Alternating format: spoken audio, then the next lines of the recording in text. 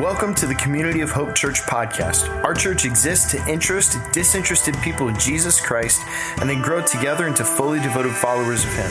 So wherever you are, we hope you find this message helpful, practical, and applicable to your life. God bless.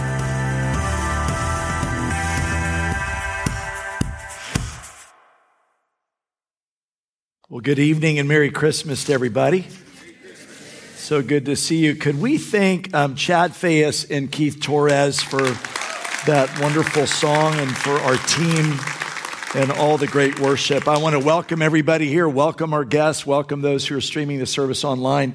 And hey, before we get started, I want to take a moment just of personal privilege and invite you back on January 9th. On January 9th, we're going to start a new series, and we're going to call the series How Life Works. And I think that after this past year, some of us have maybe forgotten how life works, like how it's even connected all together. And what we're going to do is we're going to study the greatest sermon ever delivered. And heads up, it wasn't one of mine. And we're going to look at the words of Jesus in Matthew chapter 5, traditionally referred to as the Sermon on the Mount. And we're going to look at that together as a congregation, and I'm super excited about this. So that will be starting on January 9th. I want to welcome you back. Tonight, though, I want to begin our time by reading a scripture together that we normally don't think of as a Christmas passage. Now, I'm going to say something here, and this is not for cheap applause, so hold applause. Tonight is the 25th year in a row that I've preached a Christmas message at Community of Hope. 25 years. So no applause. Here's actually why I'm telling you that. A few years ago, I began to challenge myself, and I said to myself, I've preached all the Christmas passages of Scripture over and over, frontwards, backwards, up, down, in and out, and all of that.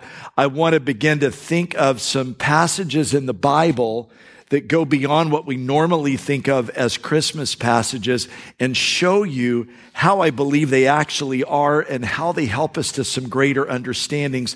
And so tonight, I want to read you two passages of Scripture.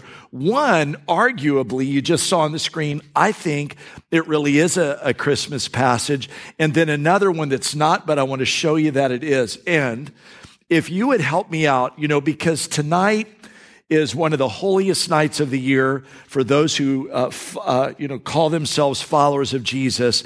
I come from a tradition where every now and again, when the pastor or somebody would read the scripture, they had the congregation stand. And so tonight, just because it's different, because it's Christmas Eve, could we honor the Lord and let's stand together, and we're going to read the scriptures together. And I want to begin with Galatians chapter 4. And then sometimes, too, in my tradition that I come from, after the person who read the scripture is through, he or she would say this, the word of God for the people of God, and then everybody would respond by saying, thanks be to God. So let's see if we could do that. The word of God for the people of God.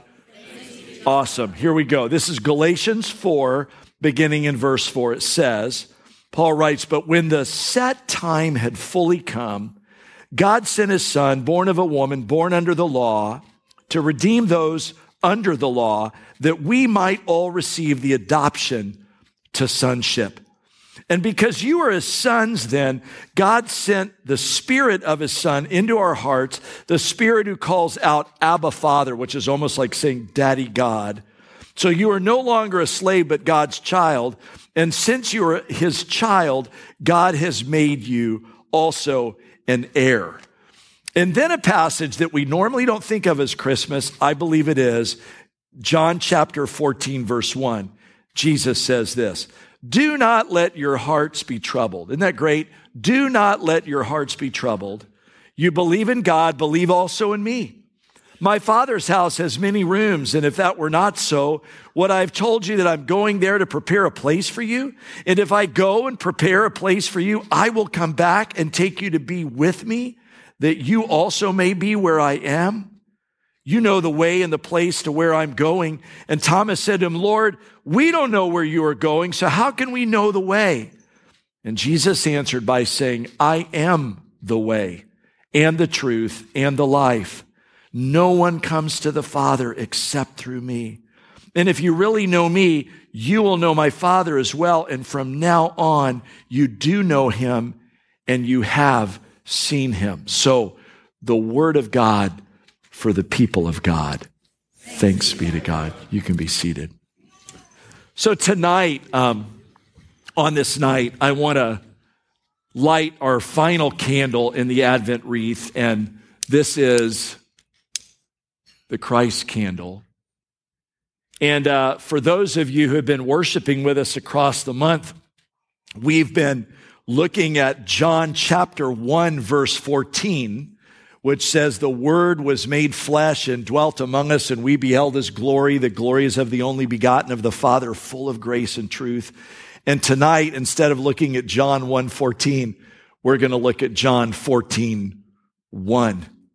And I was thinking about this because really what we've been doing all month long is we've been talking about the mystery and the wonder and the revelry that accompanies Christmas. And because this is yet again, I hate to say it, been an unusual year, a weird year, a difficult year for sure, it almost seems like we have needed more revelry and more wonder. Wouldn't you agree? Earlier this month, at the very beginning of the month, Beth and I were out on a date. I still date her on Friday nights, and when I ask, she still says yes, which is great. And we were out on a date. We had gone to a nice place to eat dinner, and we were getting in the truck after dinner, and my wife said to me, she said, Dale, this has been great. On the way home, would it be okay if we stopped by Hobby Lobby? And guys, you know what it's like. They kind of sneak it in on you when and I was thinking, well, being the husband that I am, yes, let's go to Hobby Lobby.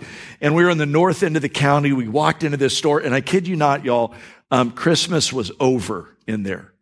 All of the stuff that would normally be out for Christmas, it was gone. And when we walked in, there was a broken Santa Claus in one corner. There was like, a few strands of lights over here. There was a worker, an employee had a Santa Claus hat on, and he was setting up for the 4th of July. And I just think that, honestly, this was December 3rd, and it was already gone. And I think it speaks to the collective need, almost like the song. We have a Christmas song that we sing sometimes that says, we need a little Christmas, right this very minute. And so all month long in our church, really, we've been aiming our sights and our attention on some of the deeper meanings of Christmas, and we've wrapped them all together, if you will, around the image of home. This is what we've said, come home for Christmas. We've talked about how and why Jesus left his home for us. We've talked about how to make a home for Jesus in our hearts. And this is what, in many ways, I've come to believe Christmas is all about. When you get past the trappings, when you get past all of the hype, I think Christmas is learning to respond to the God who left his home to invite you to his. And across the month, I think earlier at the beginning of the month, I shared a little, memory about a song that we sing that's sort of kind of woven its way into the consciousness, if you will, of the American collective. And it's the song, I'll Be Home for Christmas. And I was thinking, because we've heard great music up here, I want to hear how you guys sing. And so I just want to tell you, before I invite you into this to sing, the other two services crushed this. So you're going to have to bring your A game. I'm going to give you a pitch, and I want us to sing, I'll Be Home for Christmas, okay? Hold on, let me get this. I'll be home for Christmas. You can count on me. Please have snow and mistletoe and presents under the tree. Christmas Eve will find me where the love light gleams. I'll be home for Christmas. if only in my dream. Give yourself a round of applause. That was pretty good. Wasn't as good as 5 o'clock, but it was pretty good. So I'm just saying. So this is a song that in what is known as the Great American Songbook, which is the American Collective, tells the story of America. This is song number 55. It was written by a guy by the name, I think, Kim Gannon, Walter Kent in 1943. It was recorded by Bing Crosby. And it, in 11 weeks, went to number 1 in the charts. And so now it's number 55 in the all-time American Songbook Collective. And a GI magazine wrote in 1943 during the war that Bing Crosby, in singing this song, did more to lift the morale of the American culture than any other person had ever done in the history of humankind. And interestingly, the BBC, when the song came out, banned the song because they thought that it would demoralize the morale of the British soldiers because all the Americans would then want to go home. But there's a line in that song, and you just sang it so well, that I think has a lot of connective tissue to what Christmas is all about. We just sang it, I'll be home for Christmas, say it with me, if only in my dreams. Here's what I've come to understand. Everybody dreams at Christmas. We do. How many of you remember, for maybe some of the older folks in the room, do you remember, some of your earliest Christmas dreams? All of the kids in the room are dreaming. What about some of your dreams? I know that in our own culture, everybody knows and remembers Ralphie Parker's dream of the Red Ryder carbine action 200 shot BB gun, right? That actually wasn't my dream. I want to show you my dream when I was a little boy. It was a Cox PT-19 trainer. And I don't know if anybody remembers these little remote control. There was kind of early remote control, these engines. These were gas engine planes and cars. And I wanted one so bad. And I wore my parents out about it. And I got it. And I just wore them out and they got it for me. And I have this memory of on Christmas Day when I was a little boy and I got the plane, we all went down to a local park. And we set it up. My dad gassed it up, started it up, cranked it up, tuned the motor till it was just screaming and gave me the go sign. My brothers are watching me and he let it go and it took off to fly. It went around my head twice. The string broke. It flew across the park, landed on the ground and burst into a million pieces. That's not a joke. It's really what happened. All my dreams were crushed. I look back at my dad. My dad had the expression on his face like he had taken a $50 bill out of his pocket and lit it on fire. When our older daughter, Haley, was growing up, she wanted real badly one year a Cabbage Patch doll. I want to show you that. How many of y'all remember those? The ugliest dolls on the planet. And we're partly responsible for the Cabbage Patch deal because we had gone on vacation and we had gone to this place called, I think it was Cleveland, Georgia, where the Cabbage Patch dolls were made. And they were made at the factory, but watch this, you guys. They just suck you in. They called it the hospital. And you went to the hospital to see how the dolls were made, and you went through and you did all this thing. And then you showed up in the delivery room, showroom, where you would pick up your doll, and right in the middle of the room was this spotlight coming down on a table with all of the $1,000 Cabbage Patch dolls at this table. And my daughter was just drawn to it like a magnet. And we were, not far out of seminary. We had no money. And I'm watching this thing unfold thinking, oh my gosh, I'm going to have to take a loan out for this doll. And I kid you not, over in the corner, I saw a commotion. And all these guys who had gotten sucked into this were back in the corner. And I was like, I wonder what they're doing back there. And I wandered back there and all the guys were there. And some dude had found a table with the $9 second edition dolls.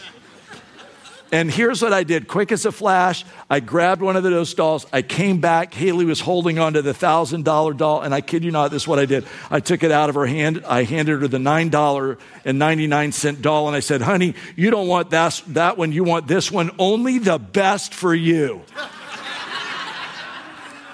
And she bought it. She bought it.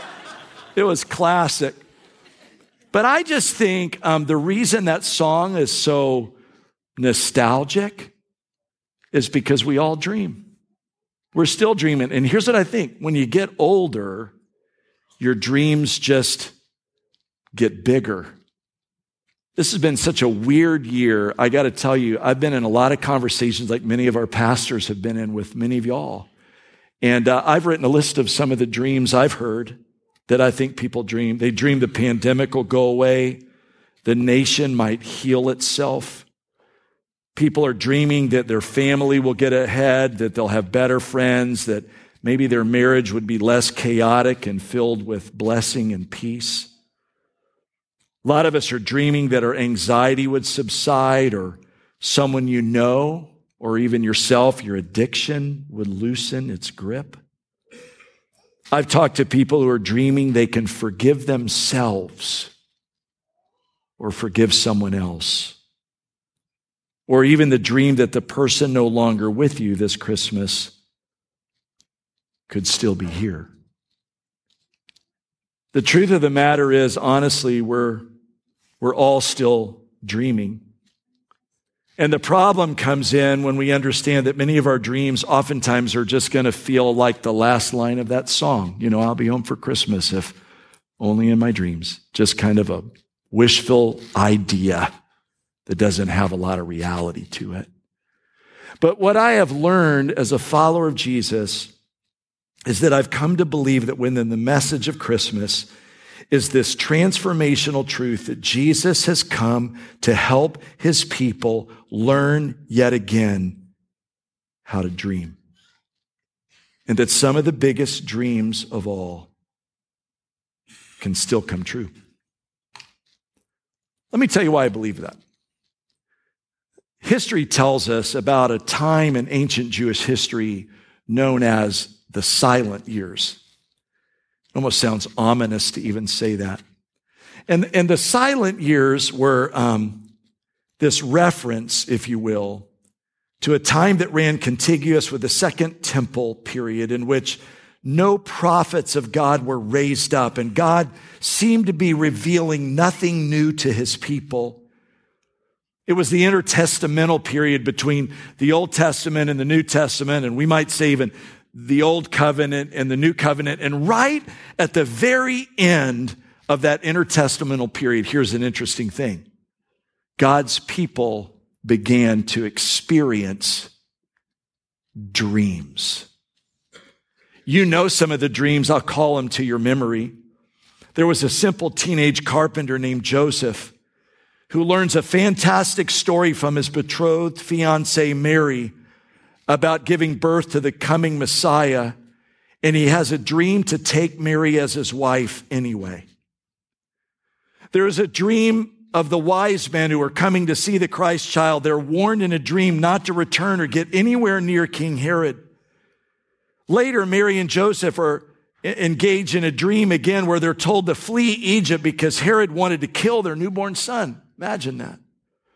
In another dream, Joseph learns that Herod died and he can return to Israel. But before that can even take place, a final dream happens and Joseph is warned to avoid Herod's son who has taken over reign as king and to go instead to Galilee. And here's what's interesting to me. When we read about dreams in the Bible, confusing as they must have been to those people back then, what we now know on this side of religious history is that those dreams were the awakening sense of God's redemptive work being unleashed on the world. And here's what was being unleashed. There's more. There's more. Everything that we see isn't all that there is. There's more. Christian author John Eldredge has, I think, helped us in this idea. And in his book, The Epic, he talks about this. He says, for most of us, life often feels like a movie that we've arrived at 45 minutes late. Something seems important, something's going on, but you feel like you've dropped into a story that you don't really know anything about. Good things happen, beautiful things unfold, tragic things happen. And what does it all mean? Life becomes this confusing mixture of all these realities. And it sometimes feels like the story of adventure and risk and loss and heroism mixed with betrayal, mixed with the warring of good against evil. And we wonder, how did we get in here? And how do we get out? Wouldn't you all agree? This year has felt like that. I was thinking about this. G.K. Chesterton once wrote, he said, with every step of our lives, we enter into the middle of a story which we are almost certain to misunderstand. Frederick Buechner writes this. He says, every age really has produced fairy tales, and because there is something inside of us that wants to believe so badly that the world as we know it is not the whole story.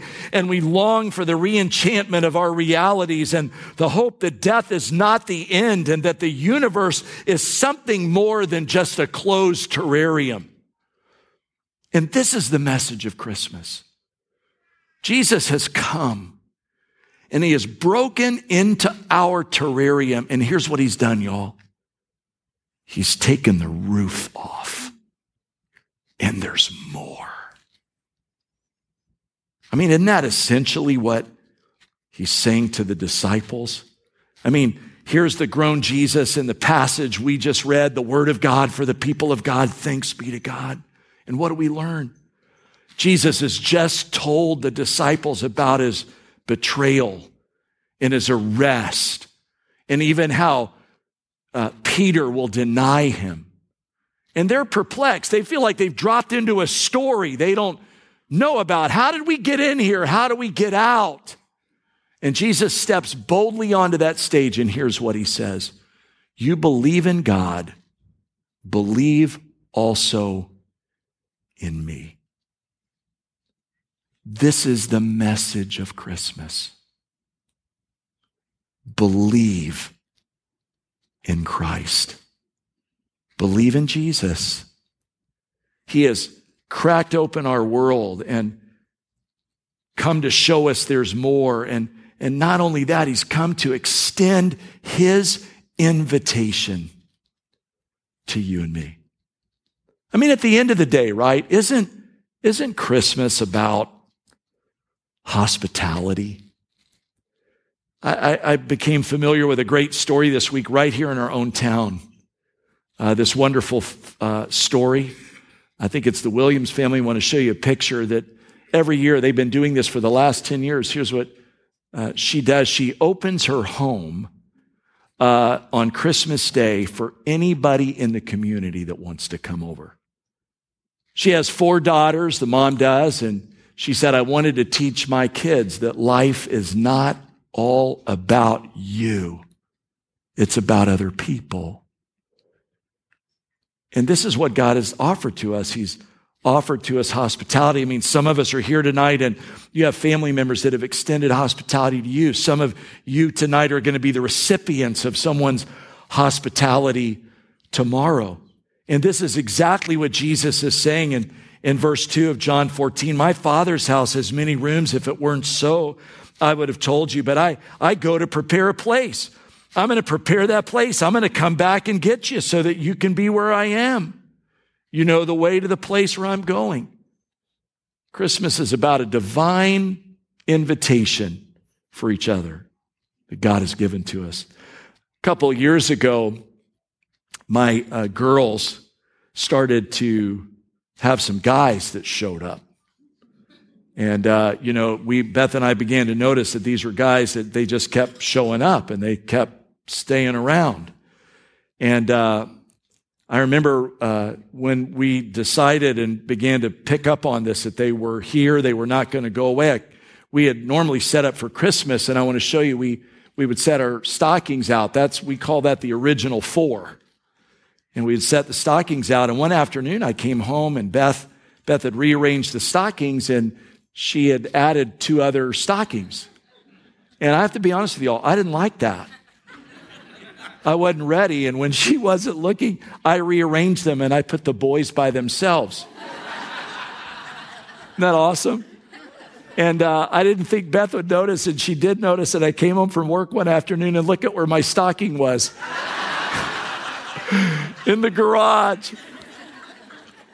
But over the last couple of years, almost 3 years now, here's what I've noticed. I like these guys. And they're the guys that I always wanted. I didn't know that I wanted. And so I rearranged them this year. And we've got our own little posse going on. Do you know, can I just say, figuratively speaking, there's a stocking in heaven with your name on it?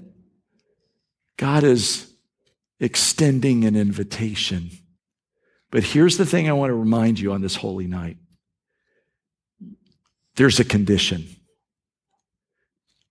You got to believe. Jesus said it.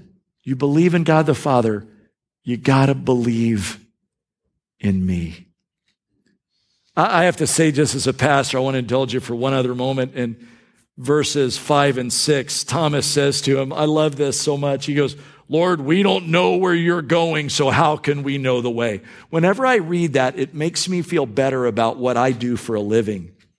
Because a lot of times I will preach and then I'll greet you guys out in the lobby and you will come and thank me for the exact thing I did not say. And sometimes when I read this, I think, well, Jesus had people who were confused also, right? But I think there's a challenge in this. You know what the challenge is? It's easy to miss it. He can be right in your presence, and it's easy to miss it.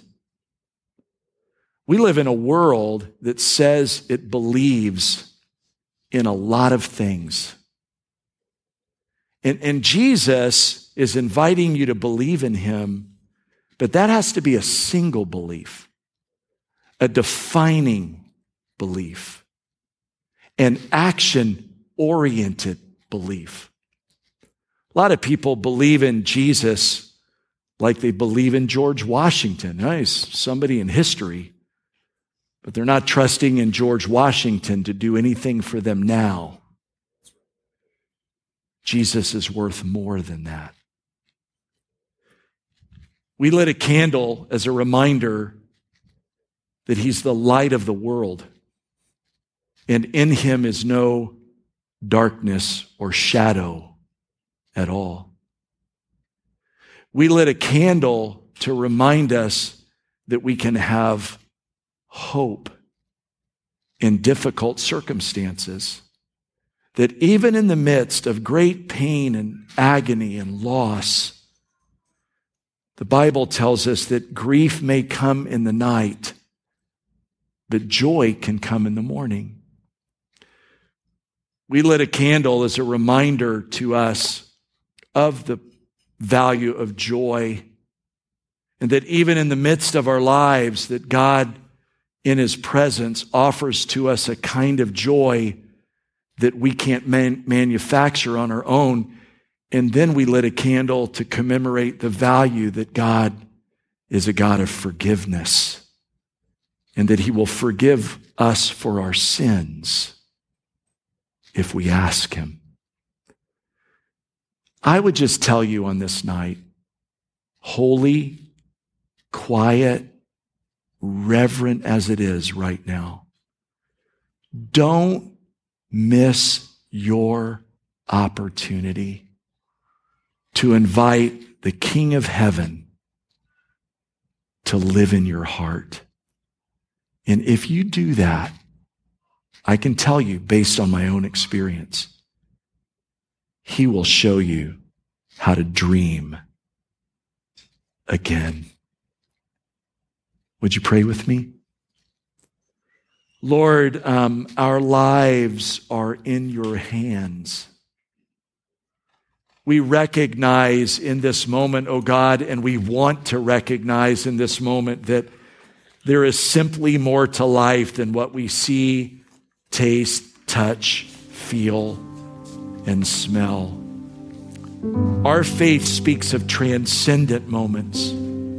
Our faith speaks of heaven touching earth and kings that look like babies born in stables. And so God, tonight in the quietness of this moment, I pray for all of my friends here and all of my friends online that we would not miss an opportunity to invite this King of all creation to be our King, this Lord of all eternity to be our Lord, this friend of sinners to be the friend of this sinner. And so, God, we invite you into our heart. We thank you for your grace, and we cling to your hope. This we pray in Jesus' name.